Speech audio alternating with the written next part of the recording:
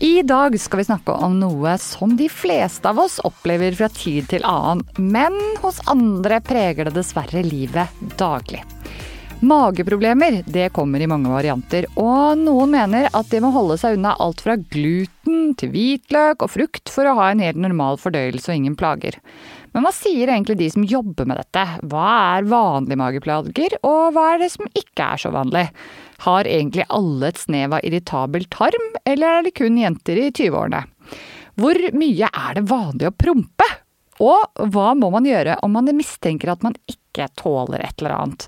Og sist, men ikke minst, kan man egentlig spise bønner, linser og belgvekster uten å få luft i magen? Alt dette med mer skal vi få svar på i dagens episode, så vi kjører på! Men aller først, som mange vet, Coop Mega er min faste samarbeidspartner og en veldig stor støtte for at denne podden blir laget. Noe av det beste med Coop Mega er, synes jeg i hvert fall, det enorme utvalget de har. Både vegetariske ferdigprodukter under blant annet Coop Vegetardag, men også det at de har et så rikt utvalg av krydder, meltyper, og for ikke snakke om frukt og grønt, som gjør at jeg kan handle alt jeg trenger til det jeg lager i én butikk. Nå er jeg ganske mye på butikken, så det betyr mye for meg. Og når det gjelder Coop Vegetardag, så har mine barn og faktisk mann lagt sin elsk på deres pålegg i skiver som minner om servelat. Og det som er helt utrolig er at disse ligger på bare rundt 15 kroner pakken. I tillegg så får man jo da 20% medlemsbonus på disse produktene om man er Coop-medlem og bruker appen når man handler, så det er vel noe av det rimeligste pålegget vi kjøper. Englemarks peanøttsmør går det også varmt unna her hjemme, og det er veldig godt. I tillegg så er prisen helt super, som gjør at matpakkene til barna ikke blir så dyre, selv om vi nå må smøre flere matpakker hver eneste dag på grunn av korona. Så hvis ikke du har sjekket ut Coop Mega sitt store utvalg ennå, så anbefaler jeg på det sterkeste at du finner din nærmeste megabutikk og går og koser deg og kikker litt i hyllene, for det er utrolig mye spennende der. Og er det noe de mangler, så må du bare be personalet ta det inn, fordi at de har alt i sitt sortiment. Så tusen takk Coop Mega for at dere støtter denne podden, og ikke minst for at dere gjør handlehverdagen min ganske mye lettere. Dagens ekspert heter Mari Eskerud. Mari er utdannet klinisk ernæringsfysiolog, hun er 31 år, bor i Oslo, akkurat solgt leiligheten sin i går faktisk. Og hun har jobbet med IBS i et par år. IBS skal jeg komme tilbake til hvis du ikke vet hva det er. Hun har en Instagram-profil med fokus på helseopplysning med fakta i bunn, det liker jeg. Og hun er medforfatter av boken Sunn og frisk med sensitiv mage. Velkommen til en skikkelig digg fremtid, Mari. Tusen takk. Du, vanligvis så spør jeg jo gjesten, har du det fint i dag eller noe? Men i dag så fikk jeg egentlig lyst til å spørre, hvordan har du det med magen din i dag? Ja, magen min har det bra om dagen. Ja. Det har ikke noen sånn karanteneproblemer, holdt jeg på å si, med det. Nei? Er du en sånn som har hatt mye magevondt? Jeg har hatt IBS, tror jeg i hvert fall. Nå har det gått veldig bra i det siste, merkelig nok. Men jeg har vært på legevakta med det som viste seg å være luft i magen. Etter litt sånn kikertoverdose.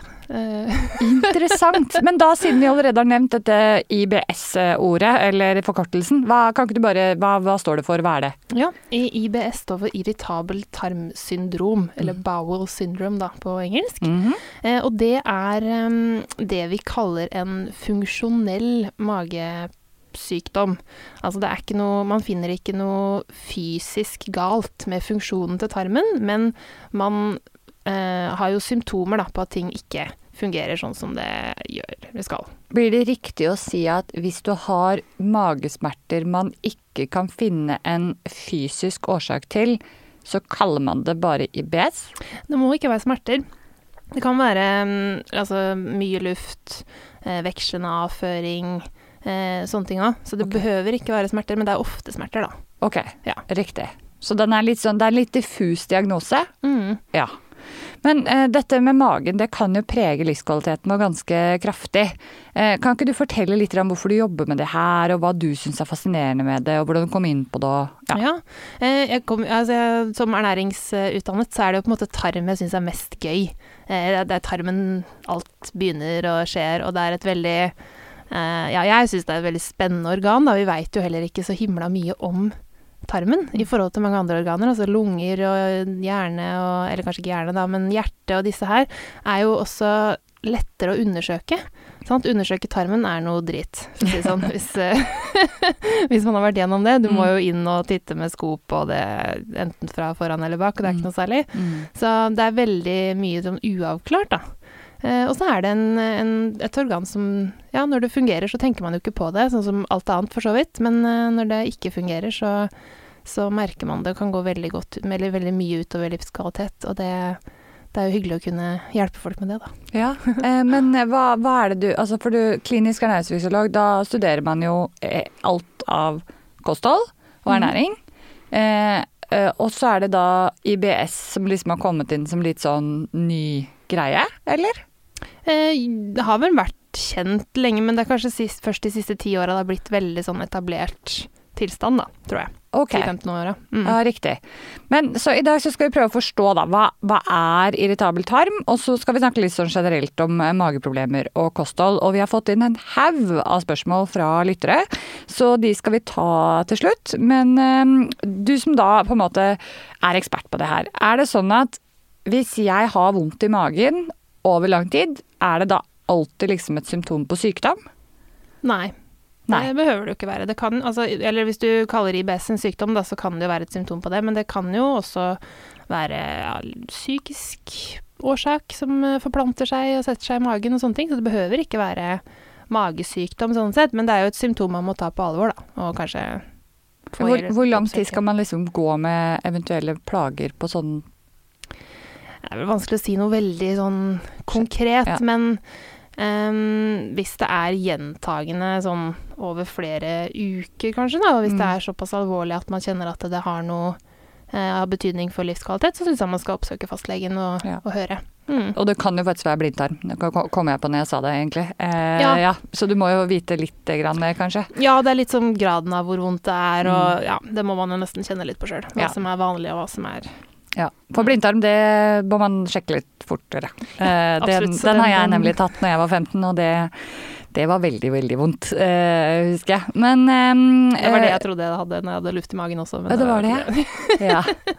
Ja, men det jo interessant, for luft i magen, da tenker jeg liksom, man fniser litt, og så tenker man, det bare prompe, liksom. Men luft som fanget på en måte inni tarm, det kan være jæskla vondt, rett og slett. Ja, og forstoppelse som også kan fange luft og være plagsomt i seg selv, og det kan være veldig vondt. Ja, jeg husker at jeg fikk også luftsmerter etter at jeg opererte for blindtarmen, men da var det luftsmerter fordi at man da blåser opp magen på en måte med om det oksygen, eller det vet jeg faktisk ikke hva de blåser opp med når de skal ta sikkerhetsoperasjon, men da ble jo det fanget luft inni kroppen, og det også jo luftsmerter, bare at det ikke da var i tarmen da, og det var også fryktelig, fryktelig vondt.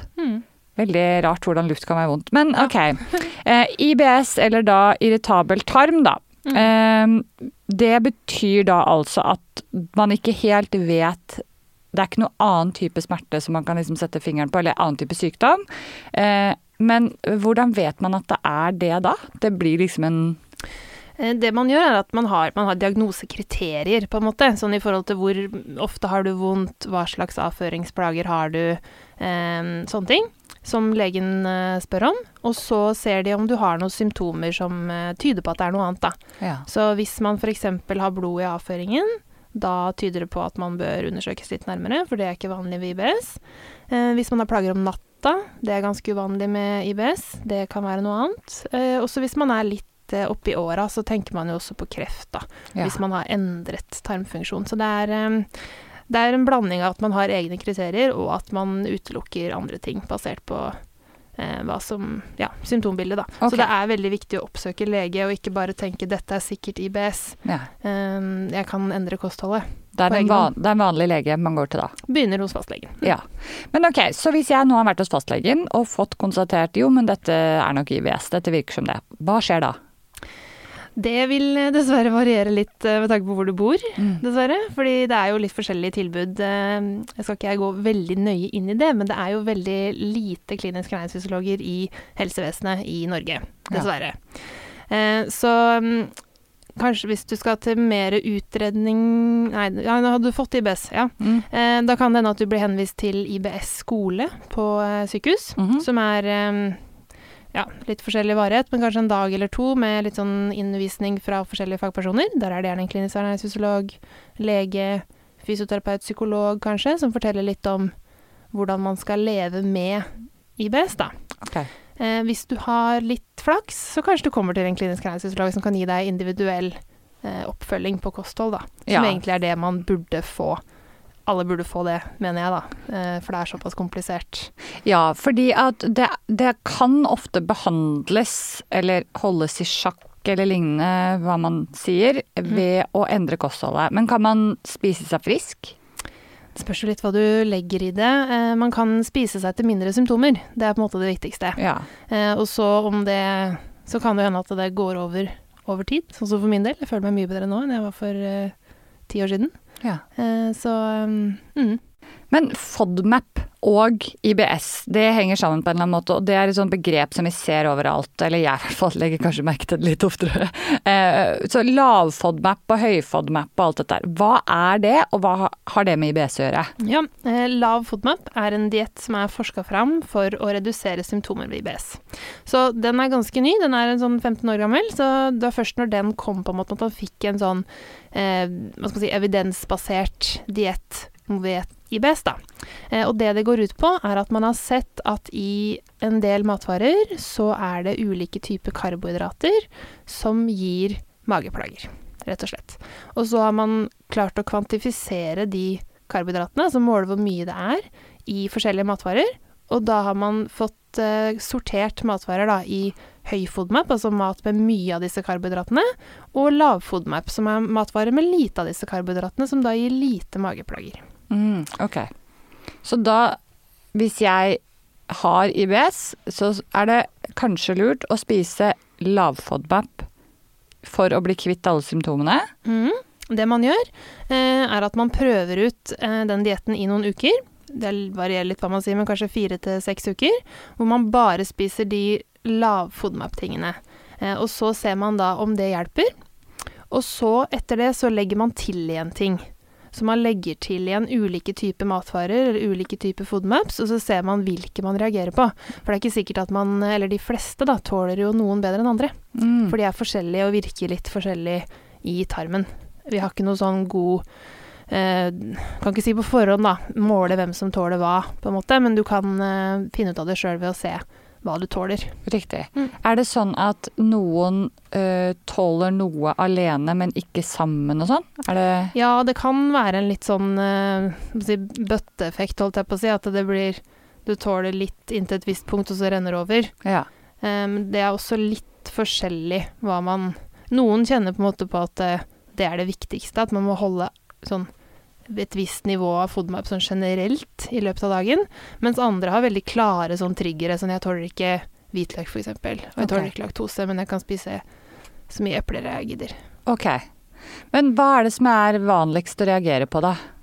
Jeg tror de har sett på det I Bergen litt, og jeg lurer på om det hveteprodukter, eller kornprodukter da, og løk og hvitløk, og epler og pærer og sånn, tror jeg. Okay. Som kanskje var de som skilte seg ut, da.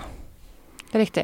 Og dette, hvis jeg forstår det riktig, så altså, det jo karbohydrater, så det betyr at det finnes ikke animalske produkter. Nei, I hvert fall I kjøtt og fisk og kylling og sånn, så det jo ikke karbohydrater, så de uten FODMAP, ja. Riktig. Så hvis man da ønsker å spise vegetarisk, det da kanskje litt av utfordringene kommer med å spise lav FODMAP. Det blir en ekstra utfordring. Det en utfordring I utgangspunktet. Ja. Ja. Det masse matvarer vi spiser til vanlig. Ja. Men kanskje enda større utfordring, ja. Ja, riktig. Men ok, så hvis jeg da nå har jeg fått det påvist, jeg går på en diett på 4 til 6 uker, og fjerner på en måte alle de vanlige tingene, og så begynner jeg å spise igjen, og så ser vi at jeg klarer ikke å spise hvitløk da. Det noe annet liksom, jeg gjør da enn å bare kutte ut det, og så leve som vanlig, eller? Nei, det egentlig det som da det opp til deg på en måte å velge hvor, eller å føle på da, hvor mye plager du syns du tåler å ha, Ja. og finne ut av hva som liksom din toleransegrense. Da. Det kan hende du kan spise bitte litt hvitløk, men ikke aioli, på en måte. Ja, riktig. Greit. Men hvis man da vil spise plantebasert, da, siden det er mange av mine lyttere som ønsker å i hvert fall spise mer av det, hva er det man bør, hvis man da har IBS da, og ikke skal spise disse vanlige tingene, hva er det man bør fylle på med som er liksom stort sett safe, da? Ja, det som er med Love FODMAP er at det er ikke noe sånn åpenbart system i sammenheng. Det er derfor jeg har fått så mye spørsmål om dette her, fordi det er vanskelig. Ja, men det som er at det finnes en app fra dette universitetet som har utviklet den dietten som heter Monash University i Australia. Okay. Og den appen heter noe sånt som Love FODMAP Diet Guide App. Og den vil jeg egentlig veldig anbefale alle som skal ut og prøve det og kjøpe. Den koster om det er underkant av 100 kroner. Ja. Veldig god investering. Men det er litt sånn forskjellige ting innen hver matvaregruppe som man kan spise. Som sagt så er jo en del sånn hveteprodukter, eller hvete er ganske høy FODMAP, mens havre er lav FODMAP, så det kan man spise. Man kan spise ris og poteter og quinoa og sånn basismat. Og så kan du også spise ting som tofu og tempeh. Er det sånn man uttaler det? Ja. Tempeh? Ja. Så litt sånne ting, men de bønnene og linsene er jo gjerne en utfordring da. Ja, så belgvekster inneholder mye av disse type karbohydratene som kan være utfordrende. Ja. Betyr det at hvis man spiser bønner og linser og begynner å prompe litt, eller får litt luftsmerter, at det nødvendigvis er IBS? Nei, for det er jo ganske vanlig, sant? Ja. Å reagere litt når man begynner å spise mer av de tingene. For det er jo tungt fordøyelige karbohydrater, som mange av oss kan kjenne at vi sliter litt med. Men det behøver jo ikke nødvendigvis bety at man har en tarmsykdom. Nei. Og hvis jeg får lov til å legge litt ord i munnen på deg, kan det handle litt om at det er veldig mye fiber, og at vi ikke er så vant til å spise så mye fiber også? Det også. Ja, for det er i hvert fall det jeg har opplevd selv, og ser med min familie og de nærmeste som legger om til mer belgvekstkost, da, er jo at man trenger en slags tilvenningsfase for at kroppen ikke skal reagere på det, fordi den ikke klarer å bryte ned de fiberne riktig, da. Er sånn i hvert fall vi har tolket det. Og det handler jo om mange alt av grønnsaker egentlig. At det blir veldig mye fiber, men vi spiser jo alt for lite fiber i Norge. Ja, så vi har litt å gå på sånn sett. Men det går jo også andre veien, ikke sant? At tarmen vil jo reagere på alle endringer i kostholdet. Ja. De fleste har jo kanskje merket det, kjenner i hvert fall ofte selv, så drar på ferie sånn til Sør-Europa, og så har du det fine brødet, og så spiser du kanskje litt mer pasta og sånne ting. Så går det treigere, gjerne. Det har de fleste kjent på, så det går jo på en måte begge veier. At det er at alle endringer i kostholdet vil jo tarmen merke. Ja, jeg merker det jo veldig hvis det er hvis man slår seg litt løs en helg, og liksom både drikker litt vin, og så blir det litt ekstra smågodt, og litt sånne ting. Det er jo plutselig liksom, systemet er bare ikke i orden, liksom. Nei, alkohol påvirker jo ganske mye. Ja, og det betyr jo ikke at man har hverken smerter eller føler seg syk, men man føler seg liksom ikke frisk på en eller annen måte. Altså man blir litt sånn ikke helt i gjengen da. Nei, så det har jo veldig mye å si, så det er viktig å tenke det, for jeg vet det er veldig mange som tenker at de har en eller annen sykdom, men at forandringer i kostholdet vil alltid være litt utfordrende, så du må liksom forvente at det vil ta litt tid, da. Fordi man ser jo også for eksempel at hvis man legger om for å spise en mer sånn vestlig kjøttrikt kosthold til et plantebasert kosthold, så endrer tarmfloraen seg også til å ha mer av de bakteriene som lever på fiber, da, i stedet for de som lever på proteiner. Ja. Så det er ganske stilig, og det tar jo litt tid. Ja, ikke sant. Vi har jo en hel episode om tarm, jeg husker ikke akkurat hvilken nummer det er, men hvis du er veldig interessert i tarm, så går det an å gå tilbake og høre på den episoden som heter et eller annet Alt du trenger å vite om tarmen, så slipper vi å gå inn på alt det en gang til. Det er sant. Men, ok, så fiber kan ha noe å si, men for eksempel, du sa havre, eller at havregryn er mer, riktig... Lav FODMAP. Mer lavfodmap, altså mer av det som er lett fordøyelig, enn hvete. Men så har jeg også hørt ei som jeg kjenner som har problemer, hun sa at men havremelk derimot, det kan da være høyfodmap. Ja, fordi man må på en måte måle forskjellige produkter da, som behandlet på forskjellige måter, fordi ting som varmebehandling, ekstrahering, konsentrering, fermentering, alle de tingene kan påvirke FODMAP-innholdet.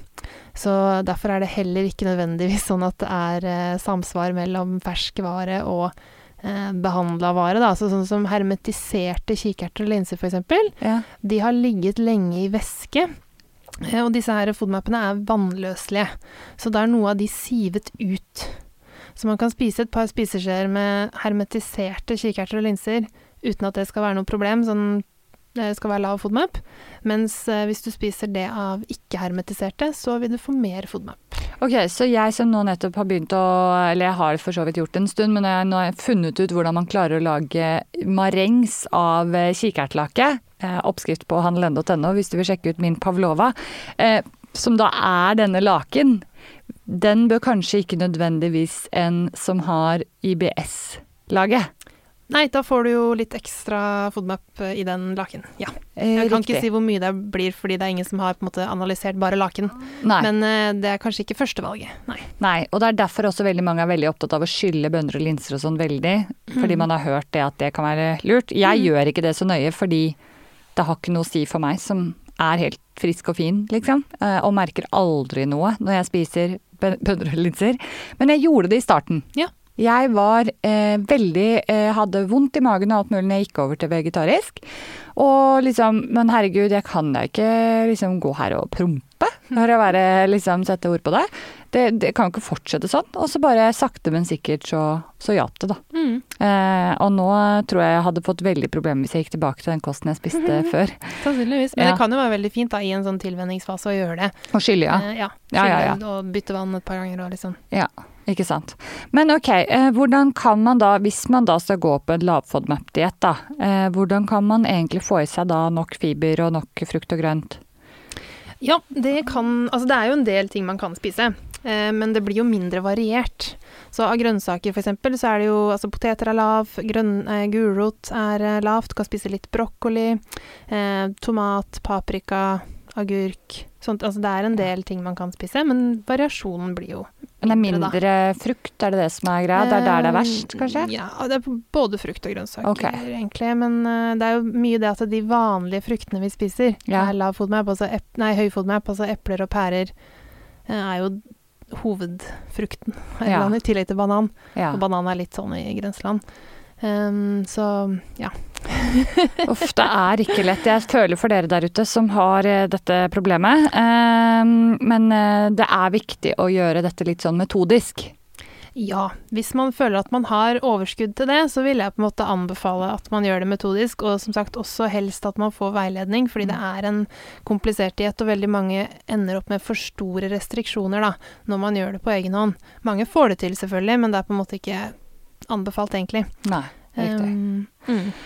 Vi har jo da, som jeg nevnte, fått veldig mange spørsmål fra de som følger på Instagram på Handelends Vegetar, så jeg tenkte at nå raser vi bare gjennom de spørsmålene. Noen av de har vi sikkert svart på, men vi stiller de likevel, bare for å få det liksom 100% konstatert. Så første, hvordan går man frem når man starter på lav FODMAP? Ja, helst oppsøk lege, eller oppsøk lege og be om å få en henvisning til en klinisk ernæringsfysiolog hvis det går an på sykehus i nærheten. Ellers så finnes det også privatpraktiserende som man kan oppsøke hvis man ønsker det. Jeg vil si det en god investering, sånn helt upartisk nøytralt sagt. Ja. Og så kan det være fint å skaffe seg den appen som, fra Monash, sånn at man har liksom fasiten der. Ja. Og så det jo viktig å sette seg inn i litt sånn oppskrifter og litt sånne ting. Prøve å finne ut av hva man kan like å spise, og hva man kan bytte ut de vanlige måltidene med. Fordi mange sånn, men jeg kan jo ikke spise noen ting, så det til vanlig, så har man egentlig spist brødskiver til frokost og brødskiver til lunsj, og så et eller annet til middag, og så har man ikke spist så variert til vanlig heller. Det bare det at man må spise noe annet enn det man vant til. Og det vanskelig i seg selv. Kanskje det kan være et tips, nå avbryter jeg kanskje, men det kan være lurt å kanskje skrive ned en liste over hva du kan spise. Og ikke tenke så mye på hva du ikke kan spise. Og så prøve å lage mat basert på det. Det litt det jeg prøver å si til folk hvis de vil virkelig prøve seg på vegetarisk også.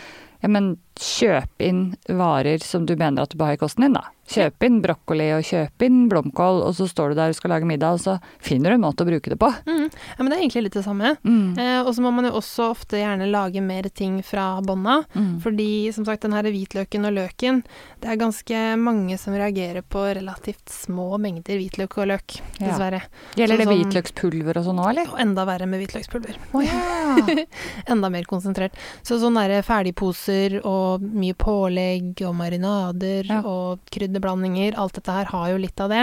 Så det blir jo litt å prøve seg fram med på kjøkkenet ofte. Jeg anbefaler ingen min kokebok hvis du ikke kan spise hvitløk og løk, for det i alle... Neida. Men det jo faktisk ting som man kan droppe i nesten alle oppskrifter. Man kan det bare smaker annerledes. Ja, så du trenger mer krydder. Men da må du passe på at du ikke kjøper noen blandingskryddere som har det i seg da. Ja. Men generelt krydder, det greit ellers? Ja, jeg tror det meste av krydder egentlig greit. Det liksom bare det med veldig sterke ting og sånn, at det kan Karri, jo selvfølgelig kanskje? Man reagerer litt på. Men det kan alle igjen, ikke sant? Det noe annet. Ja, ok, for det ikke den samme greia? Nei. Nei, riktig. Ok. Men det man kan bruke da, olje med hvitløkssmak. Ok, så hvis et hvitløksfedd har ligget i olje og smaksatt oljen, og så heller man oljen i, men ikke tar med hvitløken. Ja, eller kjøpe ferdig sånn olje med hvitløkssmak. Det kan man bruke, det grønne på vårløk kan man bruke, så man kan bruke litt sånn løkete ting da. Ja, men man vil ikke, men sånn som blomkål og kål og sånn, det liksom kryss mot løk? Det blir en annen FODMAP igjen, men det også høy FODMAP, ja. Ikke sant. Mange av de i hvert fall. Litt kål kan man faktisk spise. Riktig. Her det da, jeg har IBS, det en som sier her. Jeg reagerer veldig på belgfrukter, løk og noen grønnsaker. Noen tips. Og da har vi vel egentlig svart på det. Altså, prøv å fokusere på de tingene du kan spise, hvis du allerede har funnet ut hva du ikke tåler. Ja, med belgvekstene så kan det jo være litt vrient, men tips jo å prøve å spre det utover dagen, så at man ikke spiser så stor mengde sånn konsentrert. Og prøve litt forskjellig også, fordi det jo ikke nødvendigvis sånn at man reagerer på alle bønner, altså mange forskjellige bønner finnes det, sånn 1000 eller noe. Ja, det veldig Alle ikke like lett å få tak i, men det i hvert fall at man kan prøve litt forskjellig, og kanskje man tåler linser, tåles ofte bedre enn kikerter og bønner og litt sånn type ting. Så prøve seg litt fram. Varmebehandle kan jo være en fordel, for da bryter vi også ned litt av fiberstrukturen. Ok, riktig. Ja. Ok, så det en som lurer på hva, dette spørsmålet skjønner jeg jo ikke helt, men det jo fordi jeg ikke har dette problemet. Hva anbefalt å spise før leggetid? Vegetarisk mat har jo mye fiber. Ja, det skjønner ikke jeg heller helt, faktisk. Det kanskje da noen opplever at de har mye magesmerter på natta, og det sa du vel egentlig at IBS ikke... Ja, det ikke helt klassisk. Nei. Så, men det kan jo være at man bare føler at man har veldig urolig mage på natta da. Og hvis du synes at du får det av grønnsaker, så må man jo nesten spise noe annet da. Ja. Så sånn fine karbohydrater, sånn ris basert, altså med kanskje bare litt grønnsaker og sånn, kan jo være Så hvis du som hører på nå stilte det spørsmålet, sjekk ut Mari Eskerud på Insta og still spørsmålet med litt mer detaljer, fordi vi skjønte det ikke helt. Så det en annen som spør, gluten, meieriprodukter og tomat betennelsesfremmede? Fremmende, sikkert. Ja, fremmende. Det jo jeg som leser feil. Det veldig sånn trendy med sånn snakk om betennelsesfremmende og betennelsesdempende kosthold om dagen. Jeg har skrevet litt om det. Jeg skriver litt artikler på Lommelegen på nett. Der har jeg skrevet en artikkel om dette her.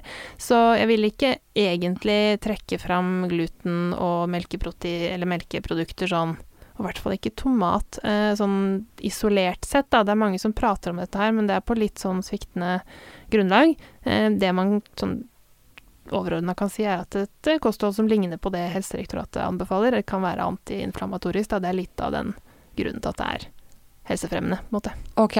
Så mye plantemat, fullkorn, ikke så mye fast food og frityr og disse her tingene. Ja. Så det vi pleier å kalle vanlig norsk kosthold, som bare 1% av oss klarer å følge. Ja, det en litt sånn vanskelig betegnelse, den der. Ja, det det. Og så det en annen. Hva skal man spise uten å føle seg dritt? Det har vi vært litt innom, kanskje. Men det vel det samme. Prøve å finne ut hva man tåler. Ja.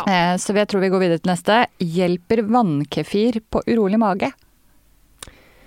Det spørs jo litt hva man legger i urolig mage, men jeg skjønte sånn at vannkefir kan være litt sånn drivende, holdt jeg på å si. Så hvis man har litt forstoppelse, så kan det kanskje hjelpe. Og det er jo ganske mange flere som har forstoppelse enn de vet om her i landet, har jeg inntrykk av. At man For da må jeg spørre, hva betyr det egentlig da å være forstoppet, siden ikke folk nødvendigvis vet det? Nei, for det trenger jo ikke bety at du aldri er på do eller sånn. Det kan jo bety at du bare er sjeldent på do. Eller hva at er sjeldent da? Det er jo også relativt, men at det oppleves slitsomt da, holdt jeg på å si, å være på do. Eller så kan det hende at man har litt sånn løs mage når man først er på do, men at man har en propp et eller annet sted, altså en forstoppelse da. Men at man ikke helt opplever det selv, i og med at det som kommer ut Rennende, liksom. Flytende, eller ikke hardt da. Så det kommer jo litt igjen til det vi snakket om, at vi spiser for lite fiber. Vi beveger oss for lite, det har ganske mye å si for hvordan tarmen fungerer. Så hvis det er det som er årsaken, så kanskje litt vannkefir kan være ordentlig. Men så er det mange da som bare, hva er vannkefir, ikke sant? Men det går vi ikke inn på, det får du google. Men enkle oppskrifter til folk som sliter med IBS, og da siden det er denne podden da, så blir det jo på en måte fokus på vegetar. Har du noen sånne triks? Jeg må jo bygge det rundt de basismatvarene som funker da, så potet som sagt, ris, quinoa, og så bare ikke fylle på med så himla mye grønnsaker, på en måte. Ja. Altså, jeg skjønner jo at dette er vanskelig når man vil prøve å spise sunt samtidig, for det er jo på en måte fremdeles sunt selv om du får magesmerter. Ja da, absolutt. Det er jo sunn mat man må kutte ut i stor grad. Og så sitter man igjen med, man kan jo spise så mye kjøtt man vil, ikke at det nødvendigvis er utsunt da, men så mye kjøtt og fete meieriprodukter så lenge det er laktosefrie og sånne ting. Og for laktose er også høyfådd. Laktose er en FODMAP, kan du si da. Ok, riktig. Ja. Og så er det jo ikke da alltid de plantemelkene er en god erstatning, fordi de kan være konsentrerte med FODMAPs, så det kan være litt vrient. Ja, for hvilken plantemelk er egentlig best til å ha FODMAP? Fordi sojamelk er kanskje... Eller sojamelk er bra? Nei. Sojamelk i Norge er høy FODMAP, tror jeg. Men jeg tror man kan bruke litt havremelk, og så kanskje enten ris eller mandel. Jeg husker ikke i farta. Ja, men riktig. Det også står i appen. Ja. Greit. Hva skal man gjøre om man mistenker IBS hos barn? For det første, er det vanlig? Ikke så veldig vanlig, men da bør man jo i hvert fall oppsøke lege. Ja.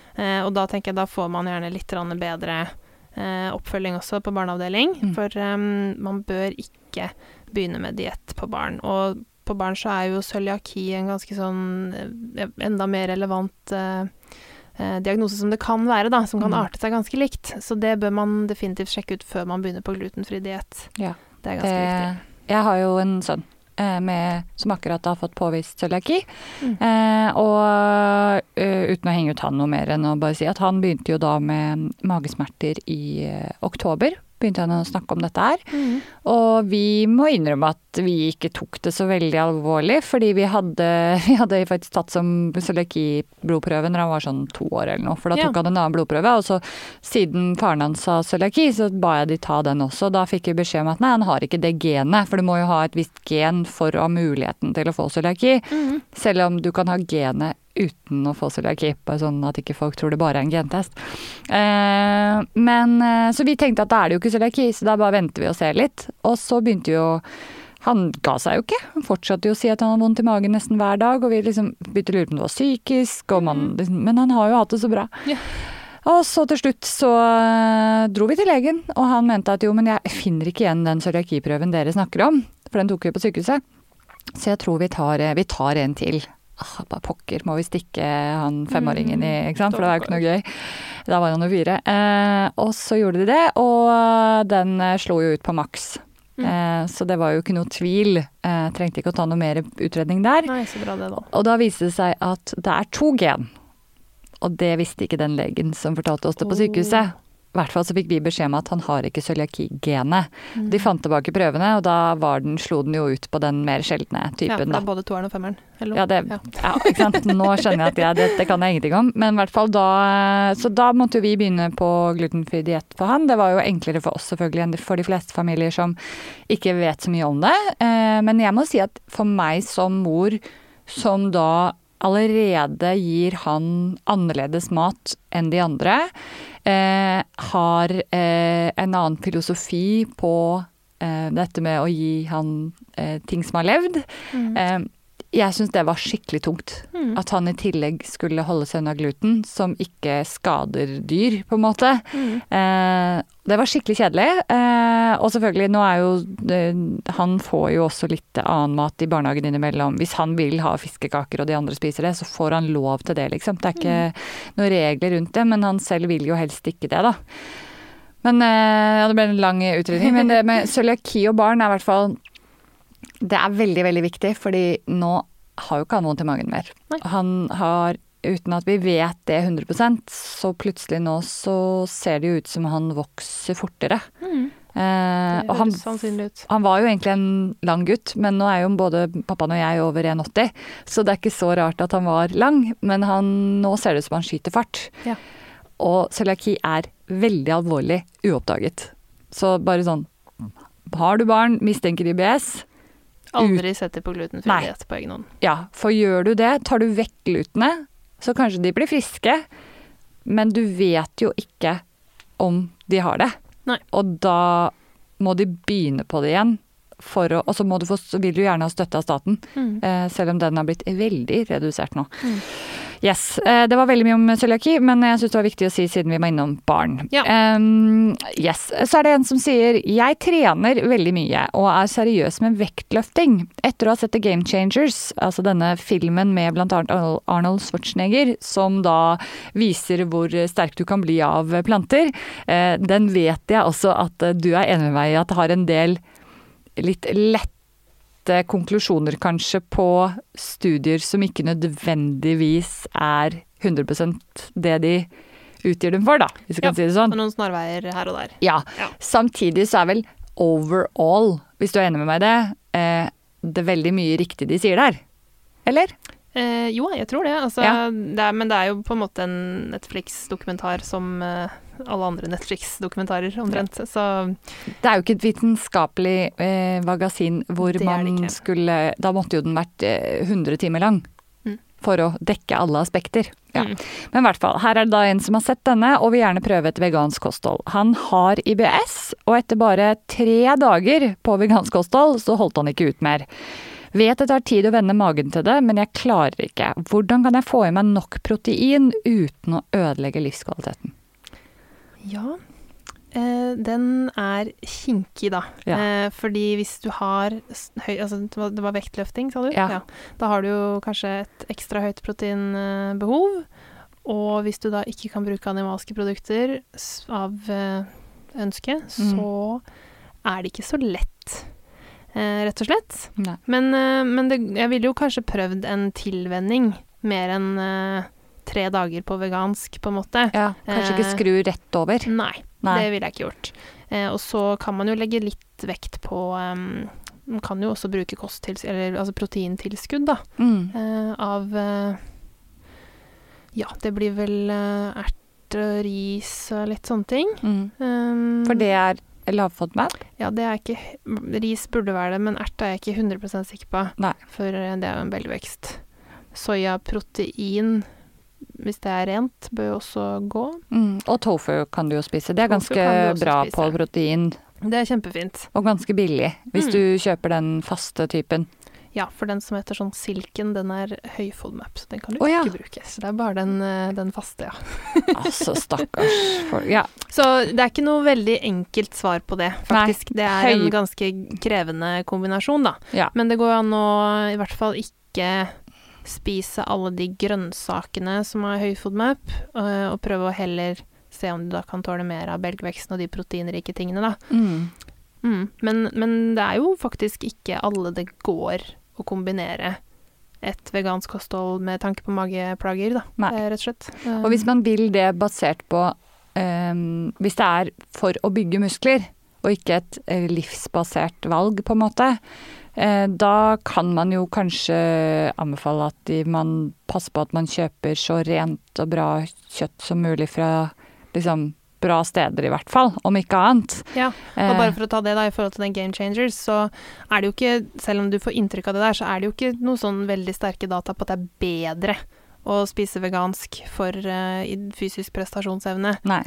Mange av disse amerikanske fotballspillerne og sånn i den studien, de spiste jo ikke kanskje det sunneste kostholdet i utgangspunktet, eller ikke i studien, men i filmen.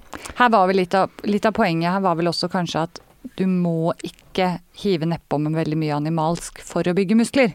Men hvis du da ikke tåler å spise planteprotein i store mengder, da det jo vanskelig. Men det veldig få av oss som driver seriøst med vektløfting, så du hører, dette vel første gang du har hørt meg anbefale noen å spise kjøtt. Så det noen som spør litt om kronisk reflux og IBS. Dette handler vel, altså reflux vel det at du liksom, med mangel på bedre ord, litt sånn smågulping, det det? Ja, litt sånn alvorlig gulping kan du kanskje si. Ja, ok. Oppstøt og... Sure oppstøt. Ja. Det samme man har når man gravid? Ja, det blir jo for så vidt, ja. Ja, at det renner i halsen, liksom? Ja, at det presses opp i spiserøret. Ja, det vanlig sammen med IBS? Ikke kjempevanlig, men det kan selvfølgelig forekomme, og da spørsmålet kostråd på det? Ja, det egentlig tips til vegetarmat når man har kronisk reflux og IBS. IBS har vi på en måte vært innom, men kronisk reflux, det syre og sånn, det kanskje? Men jeg vet ikke om jeg har noe sånn konkret på det. Må man jo prøve seg litt fram, men det jo gjerne de vanlige rådene med liksom små måltider, forsiktig med kaffe og te og alkohol og disse tingene som kan irritere litt ekstra da. Ja. Kan man skade immunforsvaret om man fortsetter å spise det man ikke tåler? Nei, fordi IBS ikke en allergi, eller sånn, immunforsvaret ikke involvert. Nei. Så sånn som ved cøliaki så kan det jo det, fordi immunsystemet reagerer på gluten, men ikke ved IBS. Der det mer sånn man må finne hva man tåler, og finne ut hvor vondt man synes det ok å ha i magen. Så det ikke noe problem å liksom velge, hvis man ute på lørdag for eksempel, og skal spise middag ute, og vet at da får man et problem dagen etter, men tar det på en måte, fordi det hyggelig å spise hva det nå ute, så det greit. Ja. Det på en måte bare deg selv, sånn der og da det går utover. Riktig. Og så det siste her, som jeg fikk et tips om, var husk å snakke om det psykiske aspektet. Og hva mener de med det? Ja, det jo ganske mye sånn kobling mellom magen og tarmen, har man funnet ut av. Eller magen og hodet? Ja, det var det jeg mente. Ja. Gut-brain axis heter det sånn på fint. Og det merker man jo også særlig, men når man har problemer med magen, da, at det går veldig sånn kan gå veldig utover livskvalitet, kan gå veldig utover, kanskje man føler seg sånn usikker sosialt, blir veldig opptatt av hvor nærmeste toalett veldig usikker på sånn arrangementer hvor man ikke vet helt hvor lett det å gå på do, og også det å bare ha smerte da, sånn over lengre tid kan jo selvfølgelig påvirke humøret til hvem som helst. Samme hvor det gjør vondt, egentlig. Men det sånn at man vet, det en del av befolkningen man vet har mer IBS enn andre? Man ser litt sånn overlapp med angstproblematikk, så det definitivt en men de korrelert? Si. Ja, man vet egentlig liksom ikke helt hva sammenhengen uten at man tror det selvfølgelig har med det, de sosiale utfordringene det kan føre med seg, da, sånn rent praktisk, liksom, at det blir et psykisk utfordring. Ja. Så vidt jeg vet, da. Det riktig. Men det noe som fint å prate med folk om, da. Det hjelper kanskje ganske mye, fordi det jo en usynlig sykdom, eller tilstand, det med IBS, at man ser kanskje kulemagen, men den kan man jo skjule ganske godt opp mot den oppblåste magen, og så fortelle i hvert fall de nærmeste da, hvordan man har det, og kanskje vi kan treffes hjemme hos meg i stedet for å sitte i parken, og litt bare, være litt sånn åpen på... Tørre å si at jeg må være i nærheten av en do, liksom? Og det jo hvert fall 10% av befolkningen som har det, og selvfølgelig varierende grad, da, men sannsynligvis så er det jo en annen i vennegjengen også som har det på samme måte, bare at du ikke vet det. Ja, for 10%, altså bare sånn til sammenligning, så er det 3% vegetarianere i landet. Så det er altså over 3 ganger så mange som har IBS. Og noen påstår også opp mot 20% som har en eller annen mageproblematikk i hvert fall. Ja. Så det er ikke noe tvil om at dette er viktig, men for å oppsummere litt, pass på at det ikke er cøliaki. Test det, ikke kutt ut gluten, og bare tro at du kan diagnostisere deg selv, for det kan hende at jeg trenger litt mer alvorlig. Men det kan være andre ting også hos voksne, da, altså IBD, altså Crohns og ulcerøs kolitt og kreft og sånn. Som sagt, nå skal vi ikke bygge opp under frykt mot det, men det er viktig å gå til legen når man har mageproblemer. Ikke sant. Ikke nødvendigvis behandle deg selv hvis det er ganske plagsomt, så ja. Men det er lov å kutte ut smågodt, liksom. Og hvitt mel det er ikke noe farlig å slutte å spise loff. Nei, ikke loff isolert sett. Nei, ikke sant. Men det er veldig mange, og spesielt unge jenter, som kutter ut veldig, veldig mye fra kosten uten å vite om det egentlig er det de skal gjøre. Ja. Så bra. Mari finner du på mari.eskerud.ernæring med ernæring. Jeg linker til de episodebeskrivelsene på Instagram. Der legger hun ut veldig mye både faktaorientert og solid kunnskap, så jeg anbefaler absolutt å følge der. Er det noe annet du vil spørre om, så får du spørre henne, for nå har jeg sagt alt jeg kan. Og ellers må du som alltid gjerne følge meg på Hanne Lenes Vegetar og sjekke ut hannelene.no for deilig vegetarmat. Tusen takk for i dag. Takk for i dag.